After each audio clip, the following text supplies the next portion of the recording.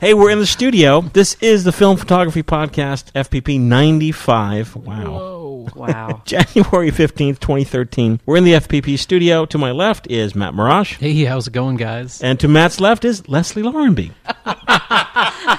Some guys started calling me Leslie Lenz baby, and I thought, why didn't I think of that? And to Matt's left is Leslie Lazenby. Hello, everyone. Also known as Leslie Lenz baby.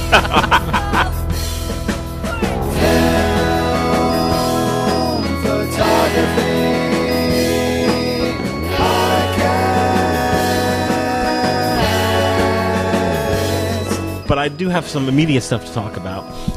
The most pressing subject to talk about, of course, is... Dun, dun, dun. Oh. Who sent the Japanese Kit Kats?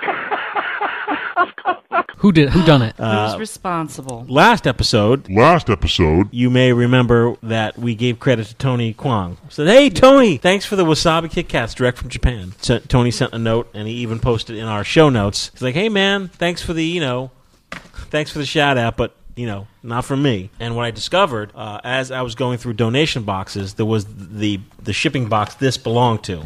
You've had these before, Matt? I have. You've had other flavors? Yes, they make one Kit Kat flavor for every prefecture in Japan. So it's kind of like if we had every state here in the U.S. had like a different flavor. Why the heck don't we have some kind of Kit Kat love like this in the U.S.? I don't know. Honestly, a lot of these small candy companies and confectionaries, they have like awesome little programs all over the world. Like there's different kinds of Oreos and stuff in China and Japan. And we just got, we get the plain Jane ones. Why is it our candies are plain pipe rack? Off the rack.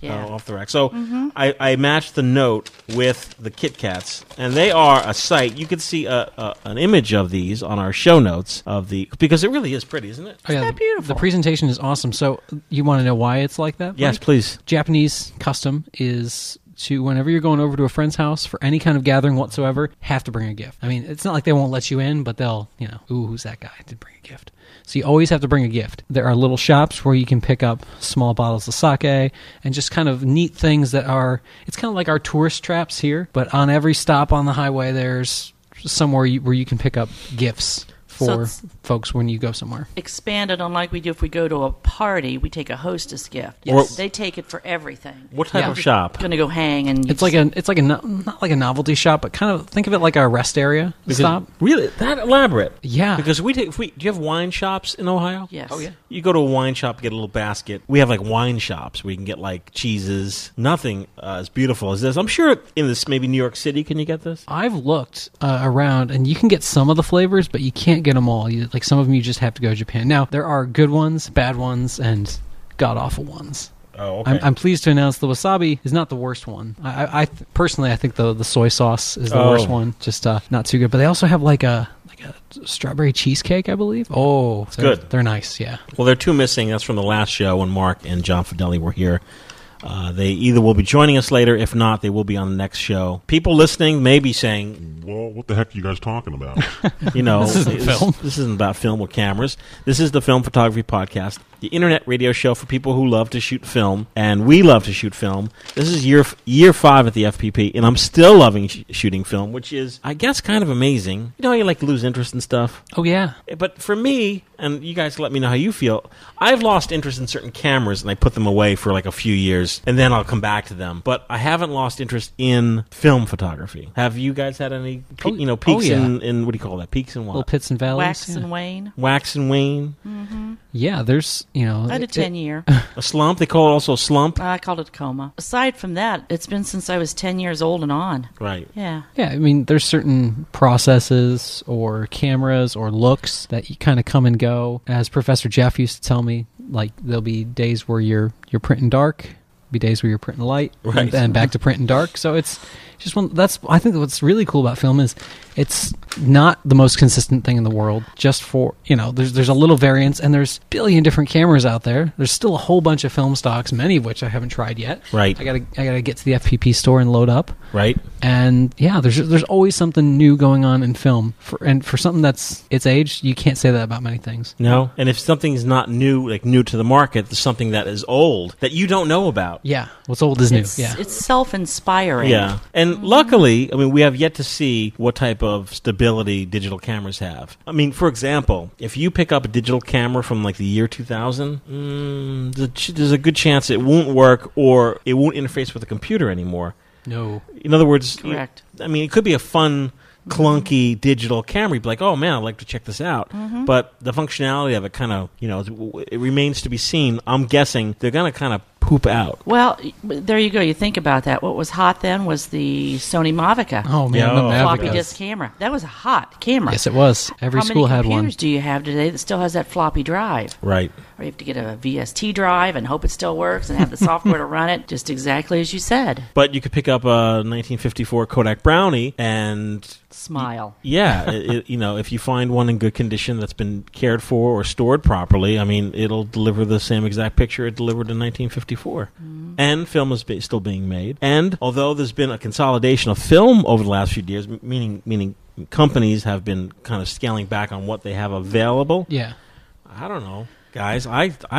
For me, now that I've become more interested in black and white, the Svema film, Leslie, you sent me some Orwell film. Michael Kalea a while ago sent me a link to there's a company in India that sells. There is film all over the place. It's amazing. Chinese film, the Shanghai film. There's really no shortage of film. There's still a wonderful worldly selection of film. Yeah. Wow. What was it like in the 80s? Must have been like Sweet. Magical Christmas Was Land. it really super sweet? You act like you weren't in the 80s, but you weren't shooting film in the 80s, were you? The 80s I was. and No, the I ni- was. Yes. Oh, yes. Yes. But sadly, I was shooting film in my Canon AE1, and I would just walk in the drugstore, and I would just Kodak Gold, man. Absolutely.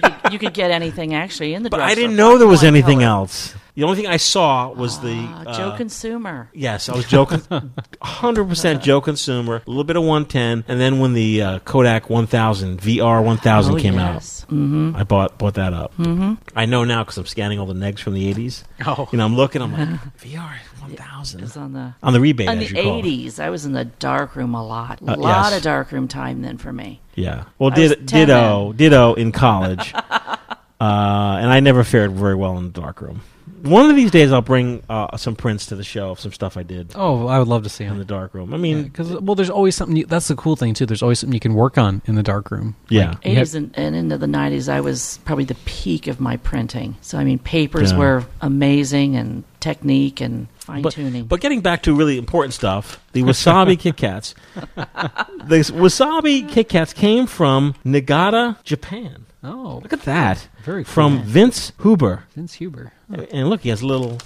Oh, does he have a little stamp? Oh, he does. Nice. He says, Dear Michael, I just wanted to again voice my appreciation for your efforts on the film photography project. Clearly, the FPP, especially the enthusiasm of you and everyone else associated with the projects, are introducing traditional photography to a wider audience, while also inspiring those of us already familiar with the medium. Hopefully, this donation of a Polaroid Image 1200 FF, which I have over there in a box, will help to that end. Along with the camera, I'm sending some wasabi-flavored Kit Kats from the Izu area of Japan. Not too bad. Give them a try. I've also added a small photo book I put together a few years ago, mostly to give friends and family. The photos were all taken close to where I live on the Japanese left coast and were mostly shot on film. There are even a few trichromes for variety. I hope you receive the package and contents with no problems. Vince, we did. Sadly, the Wasabi Kit Kats, which, I took out and put in the FPP fridge, got separated from the package, so for a while we didn't know who sent them. But now we know. And that Image 1200 FF will be a future giveaway on the show. Speaking of giveaways, let's get right into some fun stuff here. So much fun stuff. It's everywhere. Everywhere. Everywhere. Everywhere. Everywhere. Everywhere. Everywhere. Everywhere. Let's get right into our giveaway for today, which is from our good friend, Lance from Belgium. also known as Lance in Belgium. Lance Rothstein and super friend Lance, and also Lance, proprietor of the Laboratory film site, where you could buy all of his hand-rolled films. I'm very excited about this. You will too. Ooh. Now, for folks listening, if you process your own black and white film at home, we've talked about in the past, you could develop your film in coffee, which is, when I first found out, I thought it was unbelievable. Now, you can't drink it. Don't drink this. You can't Do drink not. it. Yeah. Look at this. This is great. I love this. It feels kind of like go shopping at a craft store, like the packaging. Yep. It's just pull it off the shelf. Yeah, one caffeinol. Somebody's going to have a blast. What's Lance's website? Oh, Laboratory is not spelled like the, American laboratory. Yeah, so it's www.labeauratore.com, and we'll have a link for that in the show notes. Absolutely. Oh, he put sea salt in his recipe. Is that what that is? Now, what I love about this, and you'll see an image of this on the show notes, it is like a prepackaged, beautifully printed package. I can tell you what I love about it immediately. First of all, I was expecting, when you have like powder, usually like it escapes, or it's like all in the bottom of the box. This is really in there. Like, you see there's no moisture built up. You could tell a lot of time and effort went into this package. I mean, look how are those directions on the inside? Yeah. Oh, wow. That's sweet. No, now, this is really cool. One of these packages is for us to play with. I think I'll defer this one to Leslie. I've actually only developed with Caffeinol once. Right. So it's not your bag. Bag. Guess what? I'm all pyro. I've never developed. With Caffeinol. Oh, we're going to have to paper rock scissors for this. This and look at the films. fantastic. Look at the film I selection. know. Oh, yeah. The presentation is excellent. It's also the Super XX nitrate film. Eastman, fine grain movie 7375, and a classic Tri-X looking color code. From 1963. Oh, I haven't tried the Yes. 73, 75. Now, I have. From the directions that I've read, there's enough Caffeinol to soup up 4 rolls of film. Oh, cool. And that's with reusing it, so I guess you'd have to have all 4 rolls shot if you're going to do that. Just kind of one-shot it. Yeah, one-shot it. Lance says, Dear FPP Gang, I'm writing to you on my newly acquired Olivetti Valentine typewriter looks like a typewriter letter.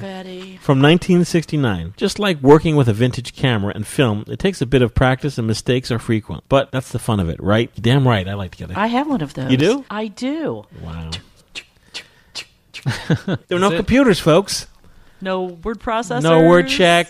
You had whiteout. Yep. Oh. And you had some electric typewriters had you press the button and go back and hit the whiteout for you. Yes. Some of them would do the whole line. Oh. Do you remember those? I remember them. I didn't have one. And if you wanted a copy, you would use carbon paper, and you would make a copy as you're typing it. Oh, jeez. Only thing I ever used. Now, I went to a middle school and high school that was in the middle of nowhere in Ohio. So we actually did use, because there were never enough computers, we did get the word processors, like the dedicated word processor, and then it was basically like a really bad version of Word you were typing on, and then you would set it to print, and then it would shoot it all out. But that was about the lowest tech we went. My grandma had a typewriter, and I would always get yelled at for messing up her papers, but that'd be about it. It says, here is the package I promised, containing 2 experimental kits from Laboratory. Pronounced Laboratoire. Oh! Ooh. There it is. Gosh darn it, that Mark Dalzell.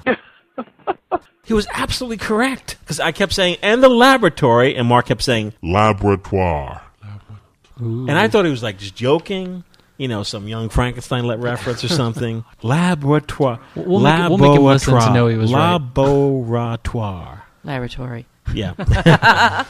This is a play on words in French containing beau, beautiful, and laboratory. So in English, it would be kind of like writing beautiful laboratory. There are 2 kits, each containing 4 rolls of black and white film from my online store, and 1 packet of a new Caffeinol concoction. This is ready to dilute in 600 milliliters of water. What is milliliters? 600 milliliters. 600 milliliters. It's less than 2 cups. It's very, very little amount of water. It'll fill up a Patterson 2-reel tank. That's what he said. Yeah. There's 1 kit for you guys to experiment with, and 1 to give away to a lucky listener. More info and detailed directions for exposure and processing can be found on the website laboratory.com. That's LABEAURATOIRE.com. Anyone can send me a Flickr message. I'm Lance Photo on the Flickr, or email me at lance@lancephoto.com. Yes, you may have noticed that this typewriter doesn't have the @ symbol. Oh. LOL. Laugh out loud. That's about it for now. Happy shooting all. Peace. Lance. FPP, Film Photography Project.com. Go to the giveaway button, and this week we're going to be giving away the Caffeinol concoction. It says right here in bold, develop your film with coffee. Works on photo paper too. It's a natural alternative black and white film developer. Develops 4 rolls. Not for human consumption. And I'm also sending Lance's 4 rolls of film, which are Eastman Nitrate Super X. You could either shoot it, or you could go down to your local fire department, and you go to the fire chief or the junior fire chief and say, hey, guys, listen, can we go outside and can we light this film on fire? They'll be standing by, and you could, just take the film out of the canister and then put a match to it and see what happens. Poof. This brings me back to what we were talking about before the show. That's another thing digital can't do. That's another thing digital cannot do.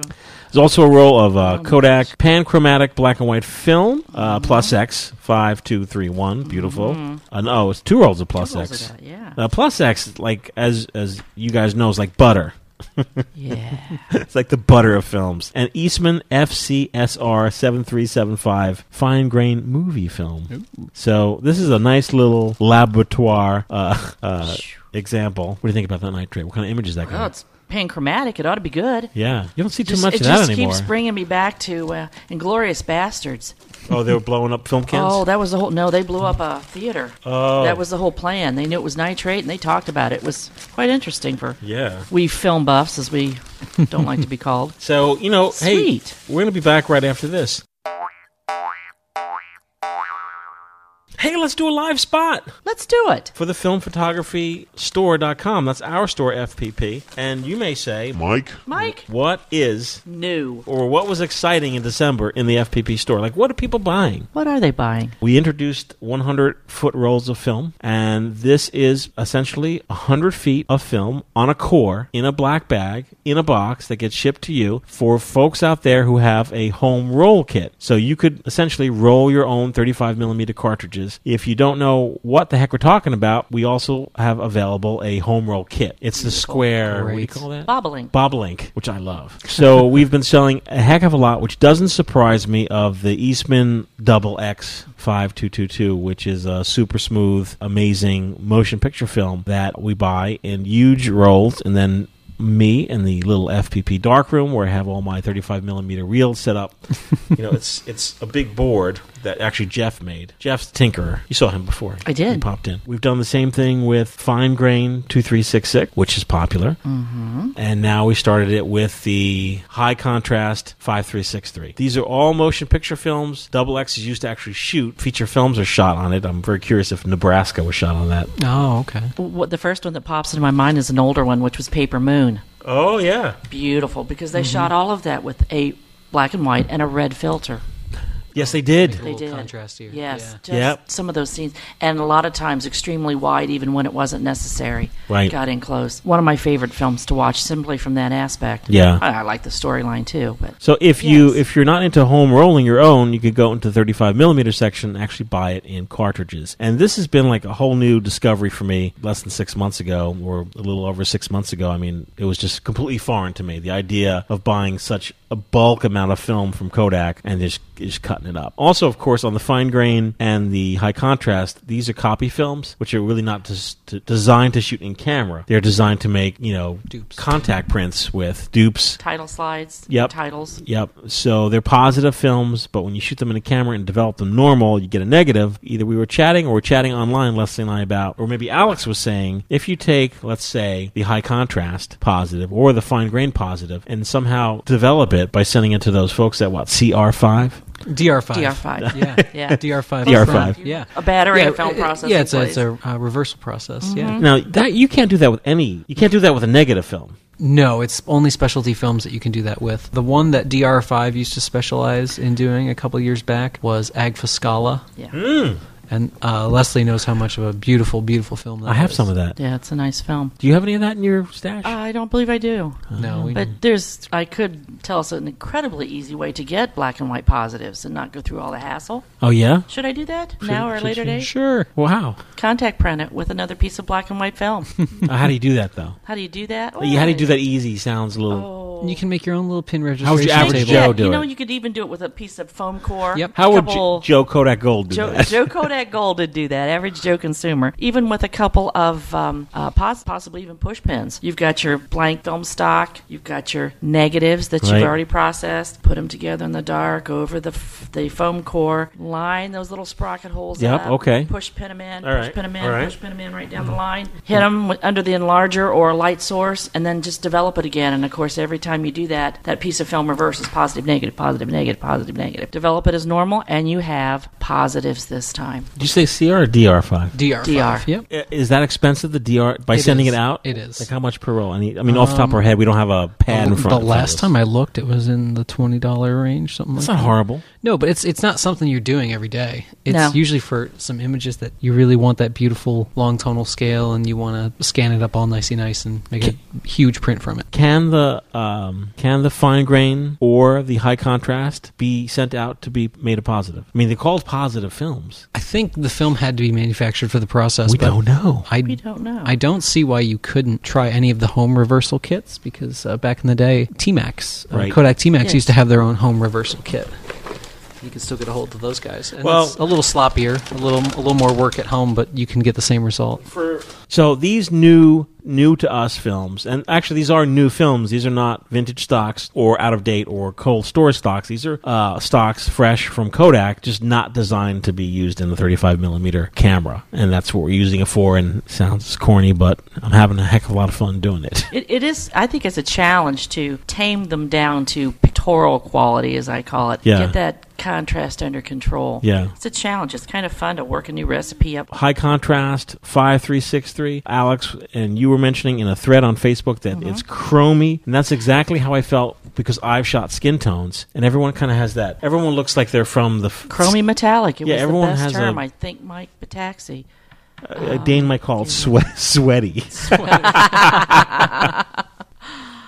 That's what's hot in the store, and of course, since Impossible has released their new stocks, which of course, Have you guys tried that yet? We will hear later on. yeah, we're going to, and we're going to report on it in an upcoming show. Oh, okay. I can tell you firsthand, it's gorgeous. Oh, good. So being on the retail side of things, I get to see some interesting trends, more the dig folks in what they're asking for, but some big things that are out there right now. Well, for folks listening who we haven't really had the Matt Marash update.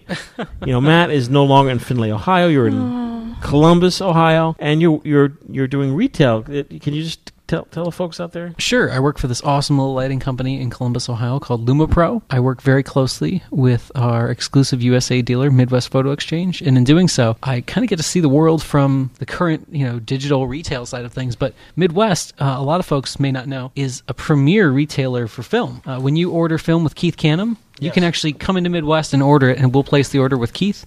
When Ilford does its specialty ordering in June, July, you can get the film from us there too. And it's cool being able to see what the hip digital kids Is it a think big it's cool. store or walk-in store? Yes, yes. brick and mortar at its best. Huge store, just absolutely everything is there. And the two biggest things right now are Cinestill film and the new Impossible, which just looks amazing. So people have walked in and bought the Impossible and tried it out right on the spot, or you guys have done some tests? We do tests when Midwest buys in cameras, and since they know I'm a hardcore film guy, I kind of get railroaded into testing a lot of the new cameras. They'll usually call me up to come play Antiques Roadshow when something walks to the door. Oh, that's someone wants to awesome. sell. But it's just so cool seeing it from a different perspective, and it kind of grounds you, because you get outside of the very small world that we live in as film photographers, Right. and get to see the whole state of photography in general. But no, the new Impossible film, you guys are going to love it, especially on a day like today. You just shoot it and let it go. We haven't announced our new sort of like segments yet, but this rolls into, and let's open up what we call, hold on, Polaroid Film Corner. Polaroid Corner. works, right? Yeah. It works. It would have to end it with the. Oh, yes. You have to.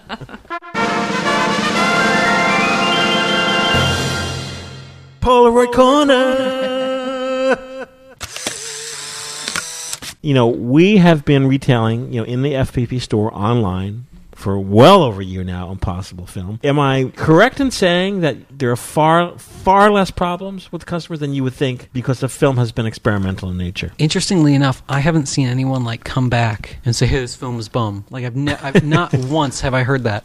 It might be just because of the disposition of the folks buying it. A lot of them are young kids, 17 to 22. Midwest Photo is a walking distance from the Ohio State University, so a huge Big Ten school. The kids will just jump on the bus and ride it up to Midwest and get their film fix. Right. And it's funny, you can kind of tell the hardcore film junkies from the casual experimenters. Right. The junkies usually come in, they're a little jittery, they need to get their fix. They usually buy 2 or 3 packs of Impossible and just a boatload of 120. Right. So. I think also that crowd has the patience to put up with it, yeah. Because I get emails daily. Biggest dilemma over the holidays were people who are really not photographers or into it buying gifts for somebody else. Oh, yeah. Or someone who picked up a camera and they buy a pack of film and that camera is a bum. So, of course, it's a disappointment 100%. And the first thing people think is it's the film, when in fact, almost 95% of the time or greater, it's the camera. So I have in my hand a Polaroid One-Step. By the way, this is the classic, I guess, 80s or 90s black staple Polaroid One-Step, which I highly recommend because they're cheap, they're inexpensive, they're easy to find, and generally speaking, they always work. They're very tough. Leslie, in her hand, has a Polaroid SX70, which I love, but I shudder a little bit, no pun intended. They're a little more problematic because of their age. Would you agree or disagree? I would disagree. We've disagreed before about this. I know. Because you know why? Because she's gonna tell you in 5 seconds that it's all about the love. It's all about the love. She could have a camera that's perfectly usable. Hand it to me. What about this Nothing guy? comes out. Oh, I got a tank. Well, I don't use many of them when I have these, but still. Reserve. I'm holding in my hand the classic Polaroid One-Step. The rainbow, the white with rainbow, which we used to carry in the FPP store, but stopped carrying because, well, as you know over there on the Brillo box, there's about 20 of them. They don't work. It was. I don't want to say that because I'm using a $1 baby brownie that works like a charm. You can't compare this camera with the one in your hand. And you really, in a way, you really can't. And a lot of those do fail, but it was the low-end 1995 camera from Polaroid. Plastic box camera. And in your hand you have a Time Zero SX70 SLR? Yes. And this just happens to be the autofocus version, so it's got the focusing mechanism on the top. Yeah. But this was some industry's test camera. This is the new film.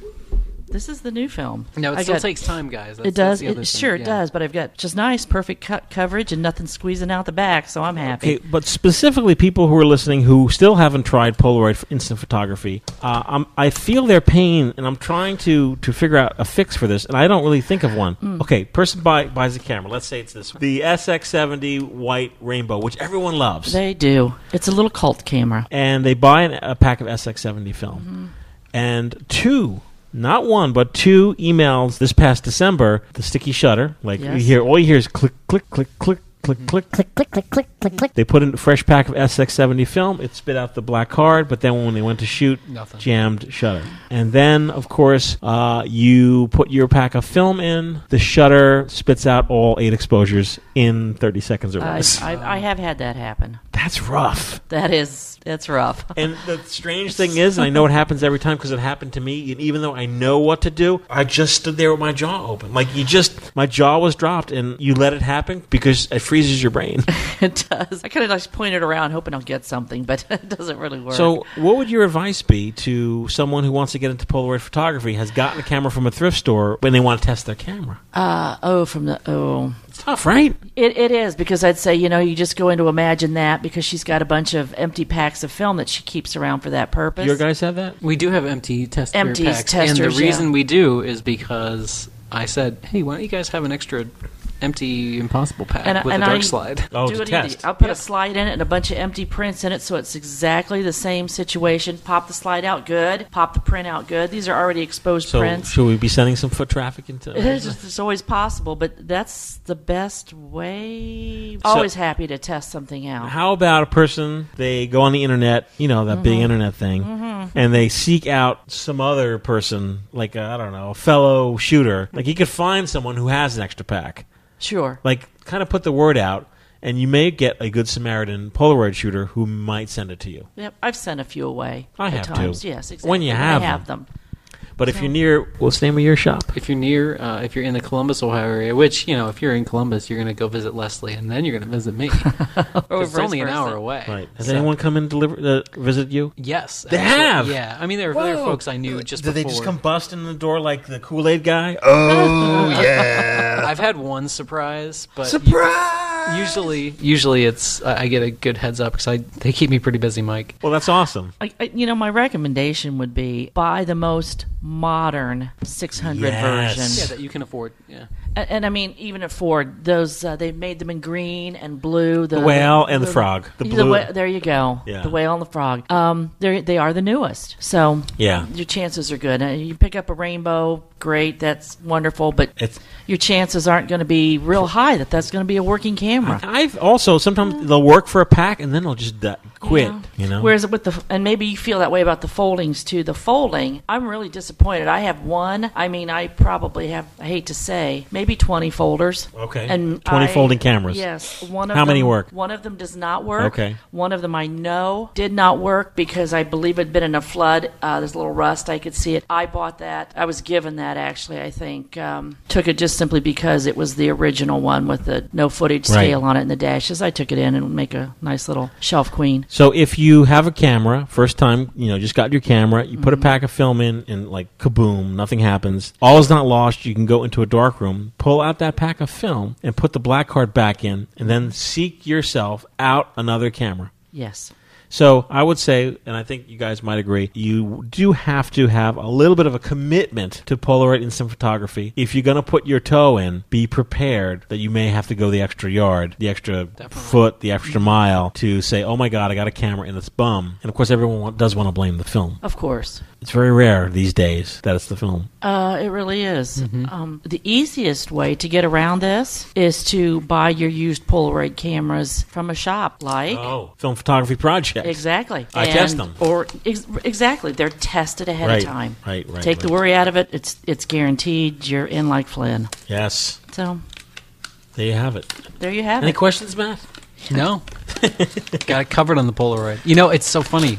We're talking about the Impossible films. They had a sale at Christmassy time, and I had to do it. I had to pull the trigger. Leslie knows what I'm talking about. They had their 8x10 black and white was back in stock. Oh. So I had to... I sprung for a 3-pack. Gonna be out there shooting a little more of that. That's a nice sound. Hoping they get some more color coming down the pipeline for that. Color 8x10? Yeah, because Was that very limited? incredibly limited, like sold out within hours kind of stuff. By the time, even the black and white is very, very limited. Yeah. Another dilemma, of course, is the rollers in your camera. That's right. That's It's possible. You want to blame the camera. You want to blame the film. It's possible maybe those gosh darn rollers. What are you talking about, Mike? Rollers? Yeah, in a Polaroid camera. All Polaroid cameras, they all have rollers. Yeah. But, if you have a question out there, you could email us at Podcast. podcast at filmphotographyproject.com. And that concludes our Polaroid segment for the show. Now is the best time ever to get into Polaroid instant photography. The James Garner type. The spit out the front type. Because Impossible has just released new color 600, color black and white 600, black and white 600 black frame, black and white 600 gold frame, black and white 600 silver frame, color frame 600. Do you know about that? The color frames? I Yeah. did not. Yeah, it's all 600. Mm-hmm. SX70, new color film, SX70, new black and white film. And if you want to use the 600 variety of film in your SX70 camera, you could use the it's a kind of shade. It's The ND filter. The ND filter, Yeah, the it's neutral density filter. neutral density filter, which is also sold on the FPP store. It's always great when there's like an amazing amount of film available to you out there. And I always say, hey, now's the best time because you have so many choices. And the film has come a really long way in the last few years. It's really a much better emulsion. Do it! Do it. Do it. Do it. When we come back, we're going to talk about film.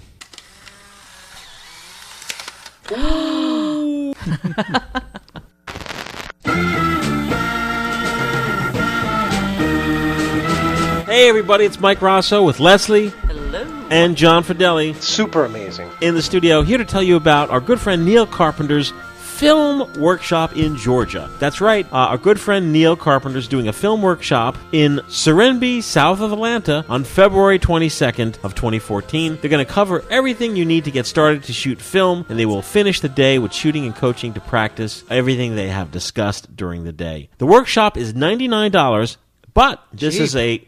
Yes, this is That is cheap. This is a not-for-profit. All proceeds go to Charity Water. And folks out there listening, Charity Water is a not-for-profit group that brings fresh drinking water to people who need it. Now, we're here in the United States, and we have good folks in Australia, New Zealand, the UK, Norway. And, you know, sometimes we take for granted that we could have a clean drink of water whenever we want. There are parts of the country that just do not have clean drinking water. True. If you watch something like Captain Phillips, you'll notice Captain Phillips. you'll notice that Starring Tom Hanks. notice that some of the Somalians. Somalians, they would all walk around. They all had a jug of water with them Yeah. because it was precious commodity. So this benefits Charity Water. So if you'd like to check it out or go, we highly suggest you do. Neil's a great guy. Inward Studio, and you can go to focus.peachtreephotography.com, or you could just follow the link on our show notes. The Neil Carpenter Workshop, Peachtree Photography Workshop in Atlanta, south of Atlanta, on February 22nd. Check it out. Fantastic.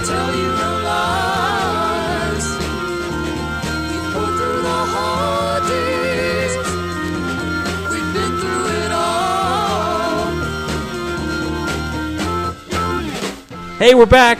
Hey, I want to read a letter from Shelley. Is this What Shelley is is this? this our Shelley? Shelley sometimes Shelley? That looks like Shelley sometimes. I think Shelley. it might be Shelley sometimes Shelley. Shelley says, greetings. Hope you all can use the bits and bobs in here. There was a box that this note was in. I believe the Minolta works okay based on a couple of shots I got off on the roll that was in it when I found it at a thrift. Spotmatic was my personal camera and works great, although I've never tried very hard to get the light meter to work. Sorry, it has no lens. It's okay. The Impulse was also my own. It works perfectly. I got it a few months ago from Option 8, and it's a good little cam. Thanks all, Shelley. Whoa. Thank you, Shelley. Thanks, Shelley. She's been a real good friend to FPP the whole year, like sending boxes here and there. Greatly appreciated. Two folks, well, actually more than two folks, but these are two letters I pulled. Folks do send donations to the FPP. I want to thank our good friend Marcel Sheppers. You guys know him. Oh, yeah. Do not. No, on Flickr? Mm-hmm. Yeah. He sent a cash donation, says thank you for the 2013 shows and all the best in 2014, Marcel. Fantastic. And our good friend Anthony Belia from Lincroft, New Jersey. There's no note here, but it's also greatly appreciated. You can help out the FPP by donating on the site, filmphotographyproject.com. Upper right-hand corner, there's a donate button. If you have some film you're not using, send it along. If you have some cameras, like if you're like a camera-holic like us, and you just have too many cameras and you have a camera that works, you can send it to the FPP and we'll put it to good use. Awesome. Speaking of donations, you may say, well, what happens to all those cameras? Hey, what does happen to all those What cameras, does Mike? happen? Well, most of them, because people send donations in, and everyone thinks they're going to get given away on the show. Like, you know, like, oh my God, I sent my camera in, I never heard it donated. What happened? Well, we have other programs. I have students who write in, and we also do our meetups, our walking workshops, where we bring cameras for people to get hands-on use, to use them in the field. And we also have giveaways there. And most recently, a woman, Louise Contino, who is working with 2 Ugandan-based photographers to set up a workshop at a school in Uganda. Oh, wow. And Luis sent us a note and said, can you donate? So passing it along, we get a fair amount of donations, and common workhorse cameras like the Pentax K1000, I didn't realize, well, the shelf starts filling up with them. And this came really at a great time because I went into the FPP little storeroom to see what we had in donation cameras, and Luis needed 15 cameras. Whoa. And we sent those along. Just to give you folks an idea of what we sent over to Luis, I'll tell you what that project's all about. We sent 12 Pentax K1000s, 2 Canon AE1 program cameras, and 1 Chinon CG-5. Cool. We also sent 120 rolls of film Oh. Fantastic. and 20 rolls of 120 film.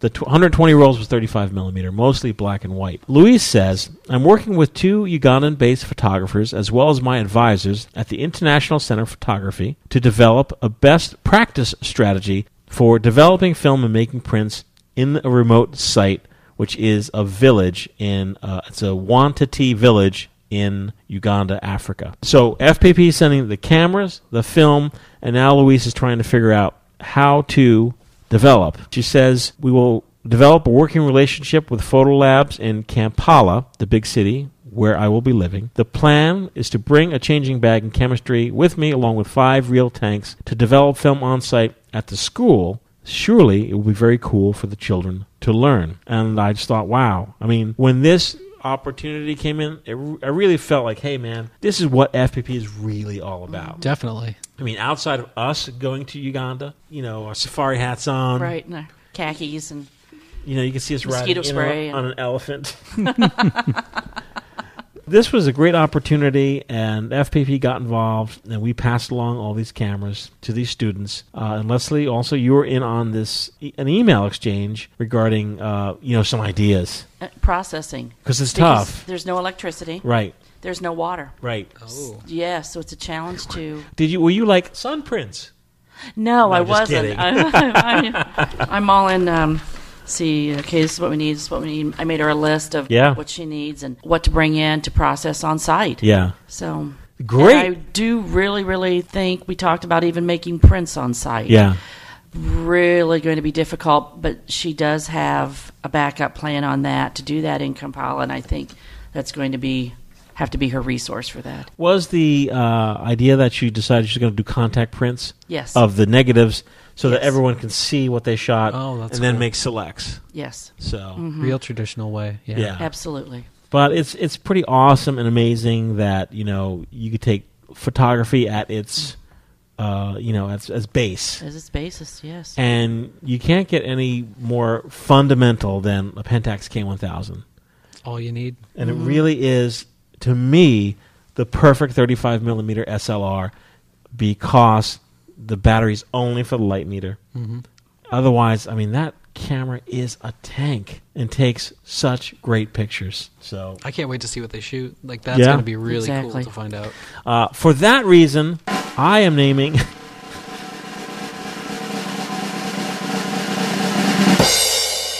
the Pentax K1000 as Film Photography Project's Camera of the Year.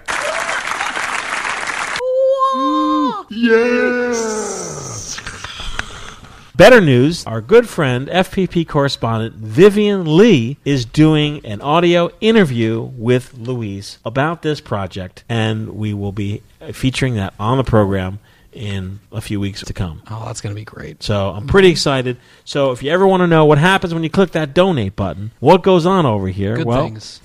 everything gets used. For example, our very good super friend, let me see which super friend I'm talking about. Our super friend Joyce Godsey, Yeah. Jagotzi.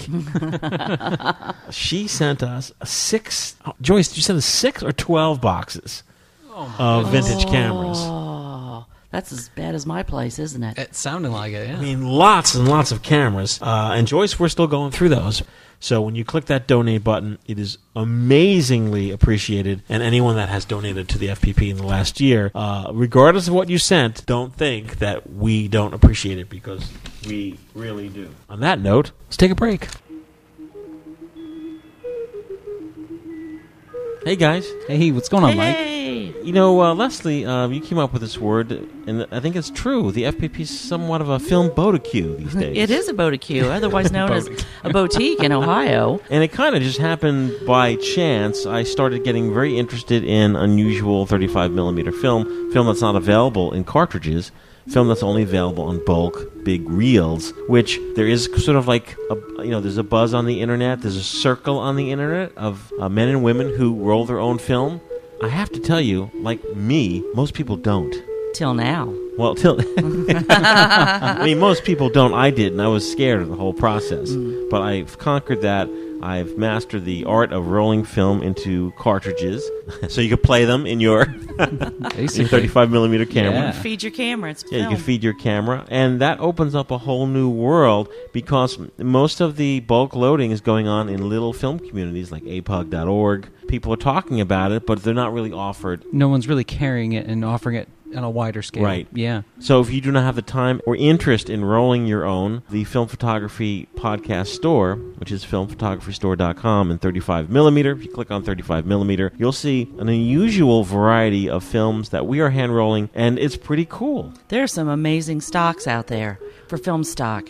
Kodak Rapid Copy Film, Insane. 0.06. Insane. Something like the Fuji IT, which is IT-N. It's another copy film. It's C41. I believe it has an ISO of 20. I think it's unique that you can get black and white film that's green. Oh, the black and white black film and white that's film green. that's red. Yeah, some of the films have an unusual hue to them. Some are very thin, like the Polypan F. It's a silky smooth, dreamy black and white film from Germany. And when Use you it and hold get a glow. As of late, the newest is, of course, exploring the Eastman Kodak motion picture line of films. Like the Eastman Double X. And this is an awesome film because it's rich and it's bold. Large tonal range. Large tonal range. Yeah. Tonal range. It's Nice and silvery. Yeah. Yeah. Yeah. Folks out there listening, we ship internationally. I would love to ship you some fresh, unusual film for you to try in your 35mm camera. We're here to support you and help you out, so if you have any questions about it, we're going to do our best. I'm stumbling through it myself to process the black and white. And the color we could send right over to our good friends at thedarkroom.com. Thanks, and filmphotographystore.com. Hey, we're back. I want to talk to everyone out there about my recent trip to Florida. And you may say, well, Mike, what do we care about your trip to Florida? It didn't take us, so what do we care? You may say, well, why did you go to Florida? Why did you go to And Florida? I was, There's only one reason to go to Florida. go see the Trackman.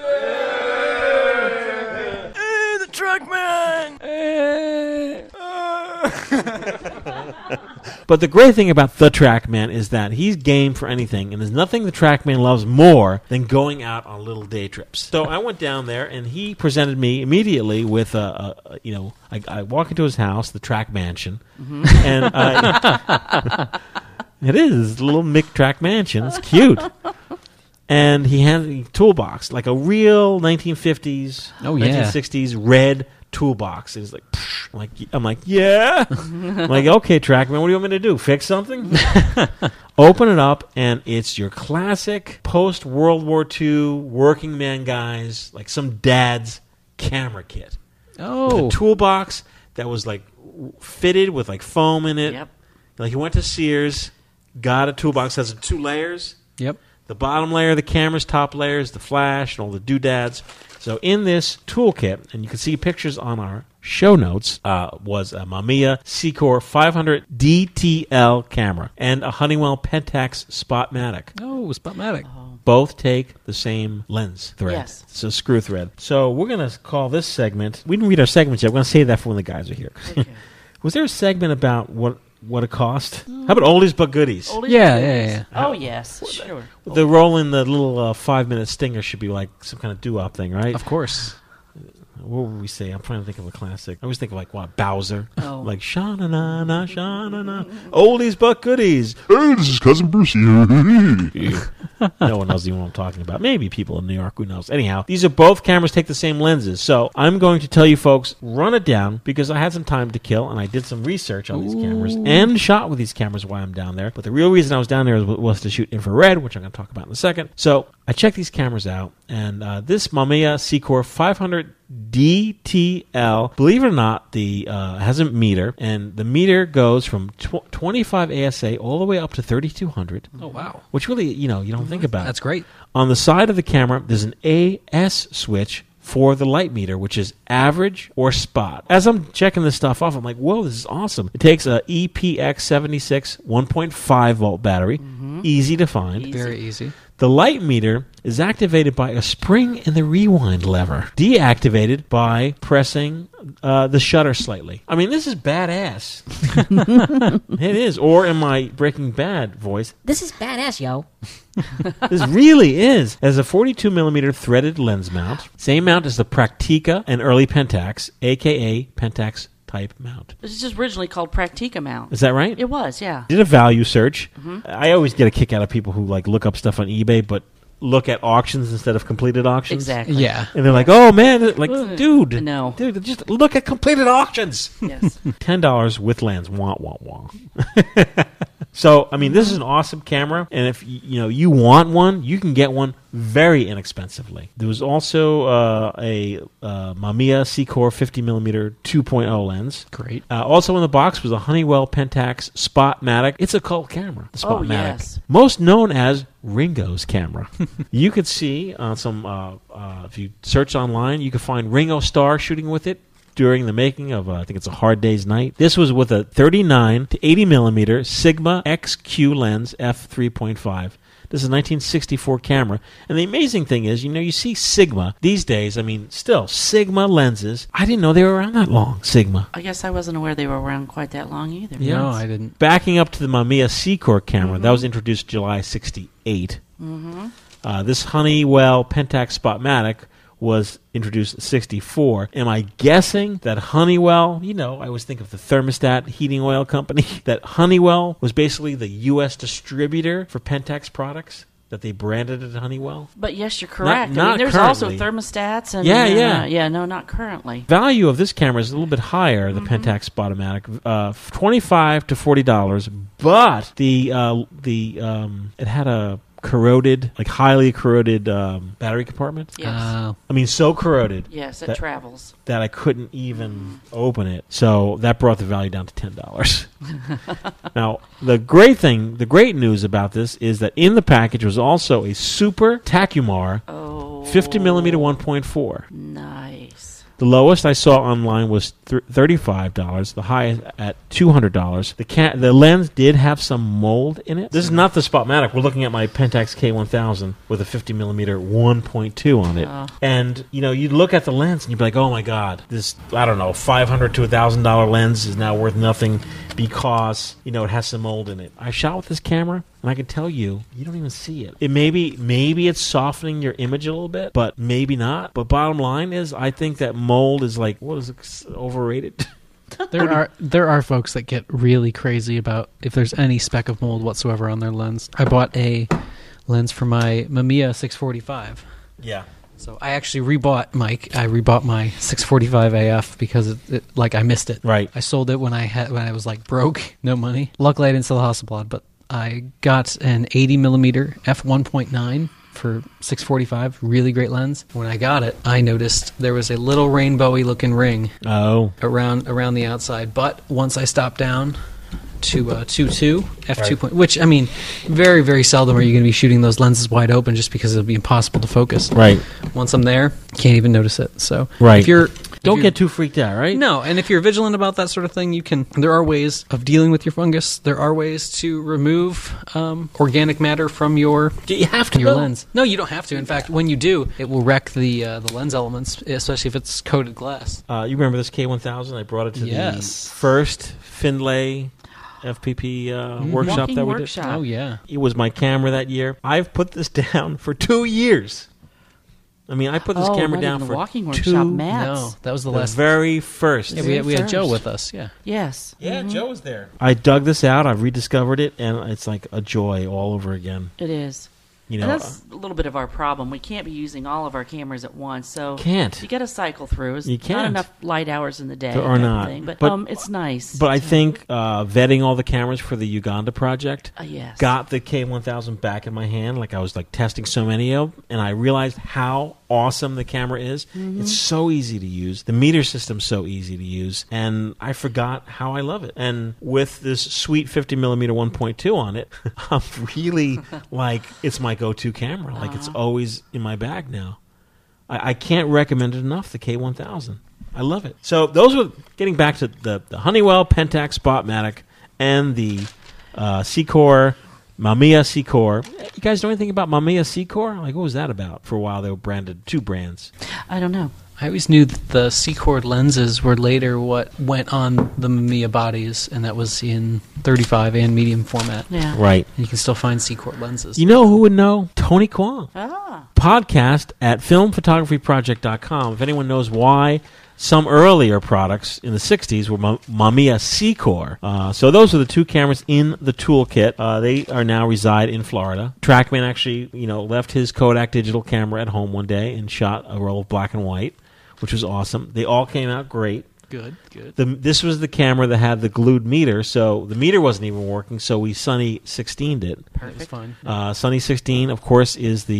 you guys know what it is? Sure do. Yeah. Match your ASA ISO to your maximum film speed. 400 speed film. Okay. Shutter speed 1/500. That's pretty close. Sorry, I got this roll of film. Yeah. What do you got? What do you got there? Let's try X. That would be 400 speed. So what do I do? Set your camera for 1/500th of a second. Okay. You got it? You found it? Got it. Okay. Yeah. What's it like outside? Sunny? Sunny. Lens on 16. Sunny 16. Whoa. Oh, okay. What do you Whoa, I have, get Matt? it What kind now. of film do you have? I have 125. What do I do? Well, you're going to set your shutter speed to the matching 125 on your dial. Okay. And it's sunny outside, so where are we going to put that f-stop? Probably 16. You got it, buddy. There it is. Awesome. And then, of course, compensate if it gets a little overcast. What? Jackpot! Jackpot! Oh, we have so much we're stuff. mishmashing. We have so much stuff to do, John, that John just walked in. It's time to take a break. Hey, it's Mike here with John. The Darkroom is near and dear to my heart because Phil from the Darkroom made a special trip out to New York last year to meet us at the PDN Photo Expo. Yeah, great guy. And the Darkroom is a lab on the West Coast. And these days, because, we're all shooting film, but, the big question is, where do I bring my film to get processed? Because so many local labs have been closing. And even our local CVS, Target stores, Walmart. They're diminishing. The Darkroom is an option, and they've really stepped up to develop All films. 110 film, 126 film, 35mm film, 620 film, 120 film, 4x5 film, 8x10 Wow. One-stop shopping. film, black and white, color print C41, color slide E6. E6. You have an old piece of film you found from the 1960s, like Ektachrome X, with a defunct format. They'll process it as black and white. What about Seattle Filmworks film? Send it over. Okay. 122, 20, 35, 4x5, 8x10. Darkroom. It's thedarkroom.com. They also do testing of awesome films like Lomo, X Pro, Red Scale, True Black and White, Crossbird, Redbird, Nightbird, infrared films. All of us here at the FPP highly recommend you go there. They'll take good care of you. Thedarkroom.com. And tell them Mike sent you. That's right. Tell them, Mike who? tell them the FPP sent you. Yeah. Hey, we're back. Welcome, John. Hey, well, thanks. What's going on? Thanks. Nothing, just regular crazy. Did you get through the holidays okay? I was sick as a dog like Matt the whole holiday. Mac has a weird Mac. bug. Yeah. What kind of bug? The whole tract is infected. Ugh. It's fluids. Nothing but fluids. Look at you. You look so... I look so alive. I feel bad for you, man. That's all right. I didn't find out until I was like most of the way here too. Oh, that's awesome. Yeah. That's where you want to find out. That's the best about time. something like Yeah. that That's while all right. you're I'm driving. pushing through for everyone out there. So. Oh, you're the best, man. What you got? Pentax? Oh, yeah. Mr. Pentax now. We're going to talk about infrared film. Yes. Recently, how's that looking? Look at that! Beautiful. Yeah. Perfect. Holy gee willikers. Yeah. It's good film. This is that- the is that new... the new This is Impossible? the brand new. Yeah. Yeah. Did you shoot any of the new Impossible? Have a little time in there. Did you shoot any of the New Impossible over the holidays? I shot nothing. Oh, you really did? I shot nothing. I shot a couple of. I had an old pack of black and white in the Spectra Minolta Instapro Spectra style camera. There's a picture of my son who is just as sick as me, just holding up the toy open, and he just looks he looks like Matt right now, like with a half smile on his face, like. So anyhow, I went to Florida to shoot, and you shot some infrared. Yeah, yes, look, he knows. Looks phenomenal. Yeah, I saw it on your photo stream. Oh, cool. Yeah. Now, lately, for me, it's a new discovery. But the fact is, our very own Leslie, you gave me Kodak HIE, I want to say years ago. Oh, yeah. And at the time, I was like, what do I do with it? Oh, filters. I was like, focusing. Who's the Don who gets the olive oil at the end of when Robert De Niro? Yeah, Don Cheech, is it? No. Don Cheech. Don Cheech. He also gives him the olive oil. He's just like, what does he do? He's like, he doesn't know. He's like, what do I do with this? Like, Leslie, what do I do with this? Yeah. All I heard was it has to be cold. That's all I heard. It has to be cold. So I stuck it in the fridge. Good. And you also gave me, I'm thrilled, box of 4x5. That was her. Like, at the time I had no idea what that meant. I was just like, look, it's like. I must have liked you or something. Yeah. Is that 16 mil? That's this is 35. APS. Oh, apps. There's so many cameras here. Don't say that because I'll be going out and buying the apps camera. This way, John.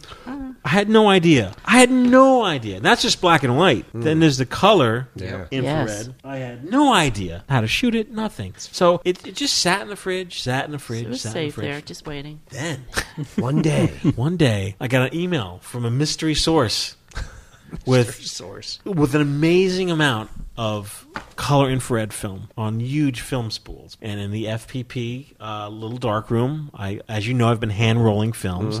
I started hand rolling it. I did all the research. I looked up color infrared and found out how to shoot it. You don't just pop it in there. No. When fire off. John and I were in England for the workshop in England in 2012, I shot a roll of Kodak HIE with no filter. Oh. At Stonehenge. And you probably loaded it in daylight. I did. Yep, and you unloaded it in daylight. I did. Stuck it in your hot little pocket when you were done. I did. Yeah. X-rayed it coming home through the airport. Did. Yeah. And then thought, this is going to be great. I did. And then you did the infamous Mike Rosso minimal developing chart. No, I sent it to the darkroom. Okay. Yeah. But it still came back like, Schmutz. Toast? It was just black and white. It was just there was nothing. It was just black. I just shot it without a filter. And were there images, though? There were images. There were. Yeah. You were fortunate. I've been shooting like a madman, color infrared and black and white infrared, and I just read, take the tools, and get the stuff done. Technically, I have no idea what's going on, which is why I'm turning the reins over to you guys. Technically speaking, what is infrared film, Matt? All right, so infrared film it's a black and white film. It's typically there's black and white and color. I do most of the black and white stuff as far as IR is, but what it can do is it can see a color spectrum outside. It can see a little deeper into the reds than our human eyes can. And when you filter away most of the visible light spectrum, you get these really kind of cool, insane, contrasty results. Your blue skies will go a deep, almost black color. Water goes jet black. Portraits get kind of creepy. Portraits are amazing. Right. Yeah. This is just black and white we're talking. This is the black and white side of it. Eyes glow. I don't mean glow, but it's like you can see into them. Oh, you can. Yeah. Yes. Now, you and I shot in the park 4x5. I shot the infrared. You told me how to shoot it. What you said, like, I don't know, 5.6 at... this is in full daylight? Yeah. Yeah, I went by Leslie's recommendation. My recommendation would have been F16. F16, yep. Yes. Now, for those who are listening infrared color or black and white are not currently made, but you can get it on eBay, and color you can get in the FPP store. So you can shoot this awesome film, and if you read online, there's an amazing amount of stuff online about it. Different schools of thought. Some just give you, full daylight, shoot it at this f-stop, this shutter speed. Yeah. Other folks say, well, it's 400 speed, just meter, taking into consideration what filter you're using, which brings us up to a filter. You said, hey, what is it, Ratten 25 or Kodak 25? Like red, 25A. deep 25A. red filter. Yep. There are other folks, like our good friend Mark Dalzell. He's like, what are we talking about? You're not getting the full spectrum. You need a R72. 87. Now, there are different kinds of filters. There's the standard kind that have like the R72, the 90, the 89B, things like that. And then there are the ones that like you have right there. That IR72. 72. So it's an R72 filter. Yeah, it's a very standard, pretty fast. I'm blind. Yeah, I switched to R72 filter. How many stops is that? You can't even see through this. It's somewhere between like 8 and 10 stops. Holy. It takes most of visible light away. Don't hold it to your eye and look up at the sun. You'll do some damage, but It'll you still can't burn your retina. It takes time for your eye to adjust and be able to see the outside world with it. But Hey, look at this, John. So even with this crazy thick, I can't even see you. No, it's I crazy. can see the top of your head. Even with this very thick filter, which cuts down on, you said 8 to 10 stops. yeah, it's going to cut most Visible. of visible light. Visible Oh. light. Yeah. So how do you meter for this? Well, wait a minute. We're talking about black and white infrared. I use the red filter. It is a little mind-boggling. and the results are pretty darn good with the red filter. They're amazing. Why do I need the IR72? Well, using the R72 filter is going to cut, like Leslie was talking about, most of the visible spectrum, and in doing so, you're getting only the good stuff, only IR. So you might not even have tone in your water and skies of doing a landscape. There's no visible light that's kind of hitting the film, so it's only the infrared spectrum. But really anymore, there's no reason to really go past an R72 filter, because the infrared films that exist today, an R72 filter will be anything over that is overkill. Because the old infrared films used to see far into the infrared spectrum, 900 nanometers, 1,000 nanometers. So Nano. Okay, so there are choices. I could either use the deep red or use this. The deep red filter is, I don't know, I'm guessing 3 stops maybe? I believe it pretty is. close, 2.5, 3 stops. But yeah. this... It's like 8, 10 stops. Most of your infrared films will have a data sheet that come with it, and they'll say if you're using this filter, compensate really? X number of stops. And every film is going to be a little bit different. You shouldn't always trust your meter, because your meter doesn't have an infrared filter on it. It's your meter's for ambient light. It's not for infrared spectrum of light.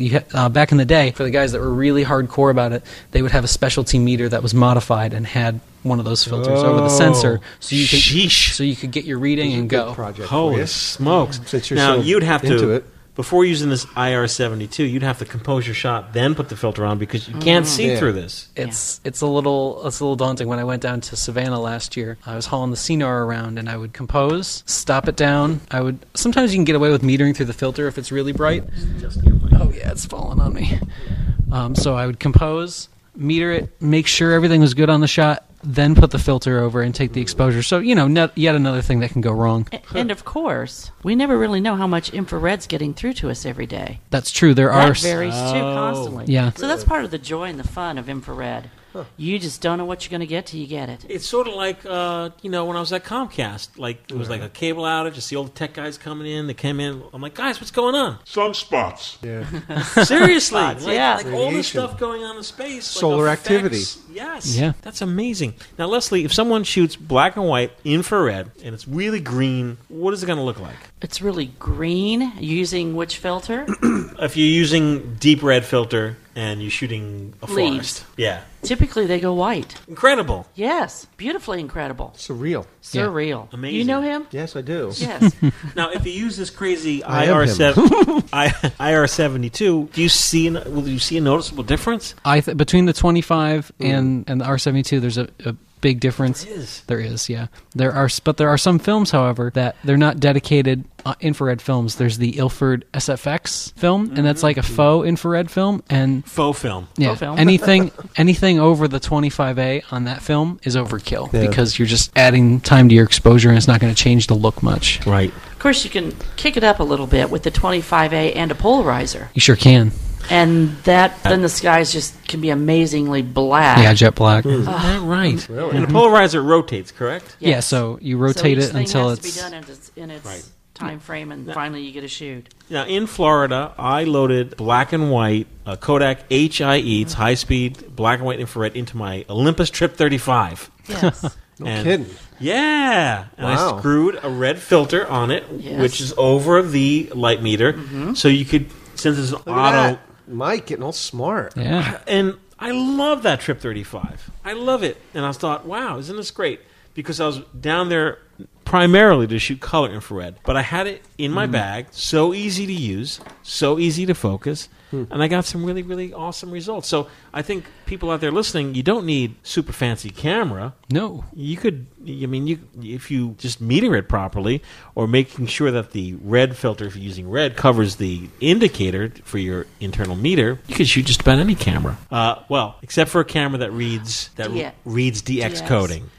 Sure. Yep. What's that all about? And you want to make sure, too, that your camera, if it has a film window on the door, Right, tape black it. tape. I've gone so far as I've taken the pressure plate out of my infrared dedicated camera. But this is what you were talking about. I'm taking mine and modifying it. I was going to say a little anal about it, but Yeah. most of them have dimples on the pressure plate. Right. What's that going to do? Well, in open sky, you'll see the reflections back because there's no there's no- anti-halation. Yep. On the back. that So right? open sky, you can see that your little dimples on the back. So I replaced my Nikon with an old smooth back pressure plate to avoid that. But you can also, couple rolls of electrical tape over Right. that'll take care of it too. But you do want to definitely put some tape over your film reminder window. So any camera, but make sure it's not a camera that reads DX code, because apparently there's some lighting. What goes on there? Well, a sensor. If it is DX coded, it's going to kick in for whatever's on the can. But it's my typically understanding it's that not. the DX sensor is going to fog your film. And I've seen guys and gals on the web with a huge streak that was either done in camera or at the lab. Because I was going to send the film to... But it's not it's just a metal contact. I wonder if they have Some quartz date back on it, which is the problem. That might Quartz do date it. would fog. Apparently some of these Canon EOS cameras have some kind of light in there that... EOS. And also, when I sent the film to the darkroom, I talked to Phil. I'm like, hey, it's infrared. He's like, oh, I'm glad you told me, because we can't run it through standard for the color. normal process. Normal process. Because in the normal process, there are little indicator lights that don't affect regular film, but are picked up by infrared. So you'll get... Yeah, a lot of the time in those machines, there'll be a little infrared light source that will be shining over so you can repair film strands. Color infrared, currently we have in the FPP shop, high-speed color. I'm guessing it's Kodak Aerochrome, which is also 400 speed. It's color infrared film, and you could use a yellow filter, orange filter, or red filter. I prefer the yellow myself. Yellow. I mean, everyone has their own You preference. like yellow, yeah. I do. And I took my Canon T60 cameras with my 19 to 35 millimeter lenses, with a nice screw-on 77 millimeter yellow filter over the lens. Yellow. And I went to town in Florida, and Tracky was more than happy. I mean, he was dragging me here, he was dragging me there. We got to start at this park, that park. Gotta go here. Want some palm trees? Exactly. Awesome. Did you go to the ballpark? And then when we went to Safety Harbor, he's like, now we're going to SSSAAAFFFTTTYYY. Safety. Harbor.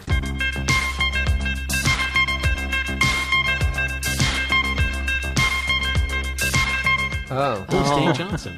Hello. Hey, Dane. Oh, so track you. Oh, safety dance. Yeah. Yes. So I'm tracking where we're going. He was SSSAAFFFTTTY. Safety Harbor. Can't take the 80s out of that kid. No, I love it though. You know what that is? Men Without Hats. Yeah, I remember that. That was their one hit. You could dance if you want to. Leave your friends behind. That's right. They were very They jumped robotic. There's like a Renaissance Fair music video. Rag dolls in it. Yeah.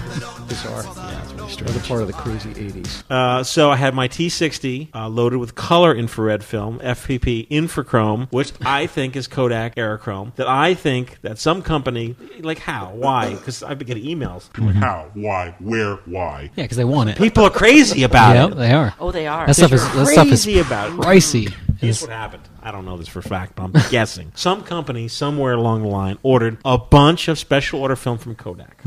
They bought it, didn't use it, and then gets tossed or thrown to somebody else, gets put in a warehouse, and then gets bought up by somebody else, gets put on a shelf. Years and years later. Yeah, probably not too long because the stuff works. Yes. Yeah, and Is infrared. there a shelf life on that? Yeah, infrared is really, it's especially the high speed. That's some of the first film to die. Yes. Oh, really? To die. Well, it just goes. Yeah, and you know when it looks awful because it just a lot of it is because infrared is always radiating anywhere, and background radiation will fog the film very, very heavily. I'm kind of on a time constraint. I have 50 sheets left. Of the FG 8x10 film. So if I don't shoot that in the next year, it's going to be completely useless. For real? Yeah. 50 sheets? Why? Why? Oh, just because it's already that film was already from 2007. Oh, please. So That's fine. It's fine. I still worry about Stuff I sent Mike was 1998. I mean, Wow, really?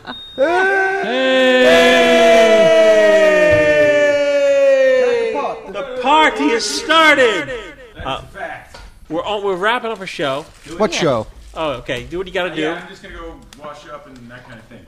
Good. I The had soda's in the I'm fridge. going to go take a bath in the sink. We got coffee. We got Tams, we got everything. I got a few final questions on your film. Oh yeah. Okay. So So, all this film existed. Somebody got in touch with me. I bought it. Oh look! Oh my God! It's Mark Dalzell. oh, the gang's all He's here. lost too.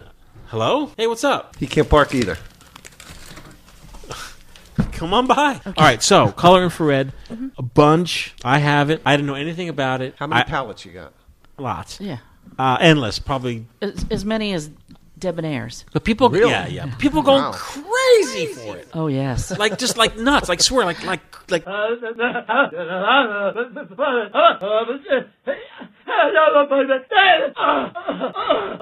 crazy for it. And I had never shot it. And I didn't understand it or know what it was about. And just like, when you handed it to me, I'm like, who cares? So now you're infected.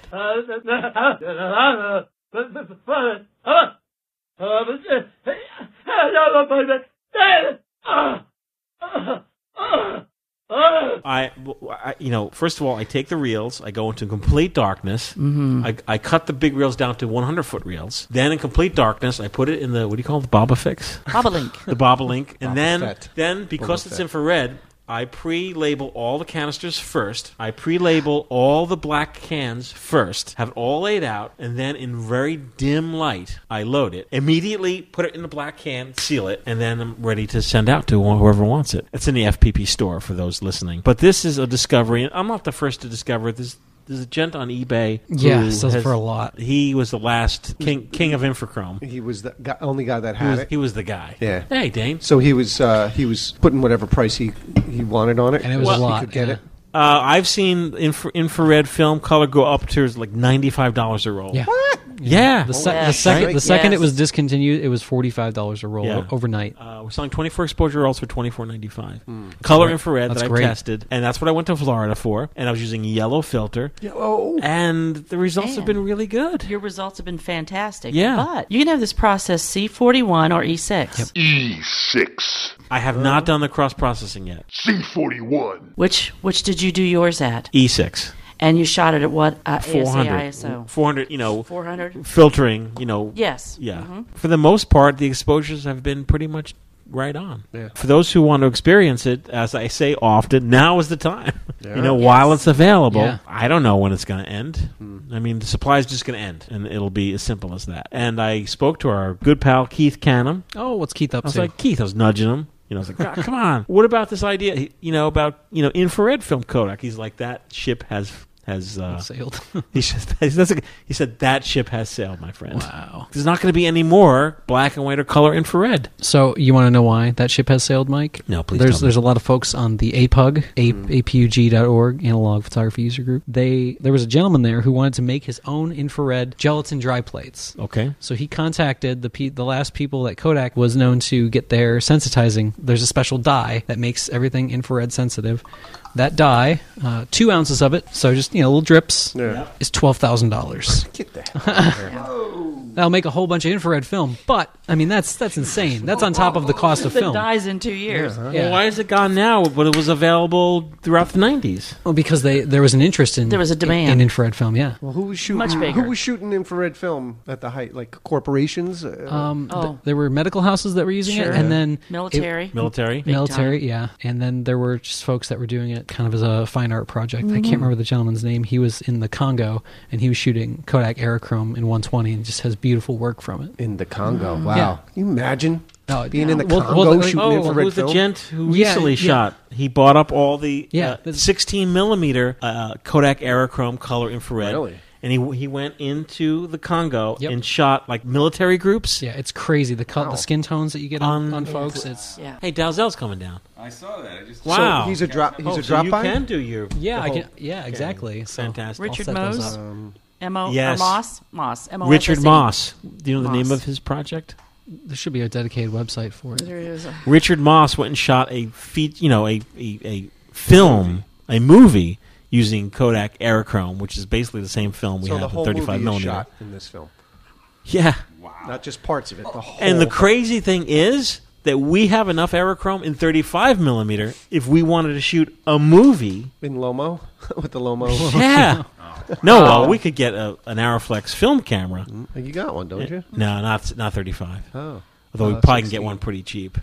Yeah. And shoot our own infrared film. It would work in a Lomo Kino. Oh, yeah, it would. It would. Does Men of Good Fortune sound like that's the... I don't know. It's a Richard Moss film. We'll have the link. This is an interview. So, folks out there, what did I miss technically? And what is it about the orange, yellow, or red filter? It's filtering out blue? Yeah. UV. So the minimum you want to use is a yellow filter. Sometimes they call it a minus blue, and that will cut most of your UV. Orange will cut way more, and then by the time you get to red, just nothing should be coming through. And, of course, foliage turns purple, which, of course, this year, Lomography introduced their purple film, which is a mimicking of color infrared. It's not the same. You don't need any filters. Yeah, they're just using a dye layer to give it that effect. I do filter it, but...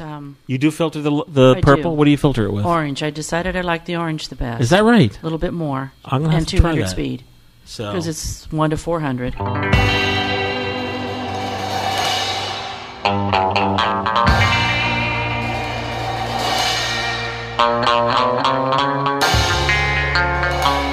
that concludes our report on color infrared. I'm sure we'll discuss it more. Did I miss anything? Hey, Dame, did I miss anything? Oh, only that one spot. What was it? I don't know. Let the viewers tell Check you. out the color infrared photography on our show notes. We're going to be back in 2 weeks with the whole gang. 2 weeks. We look forward to seeing you. And let's go out with a cut from our good friend Darren Riley. Yeah. Some Ballard. Yeah. We'll see you. Ballard it up, mother.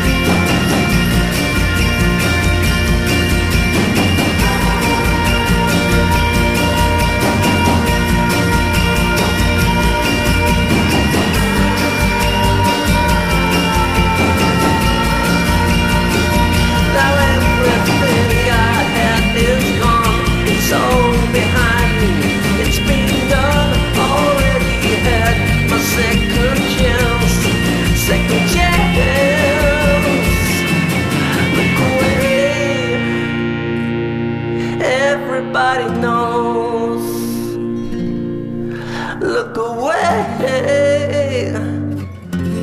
Everybody knows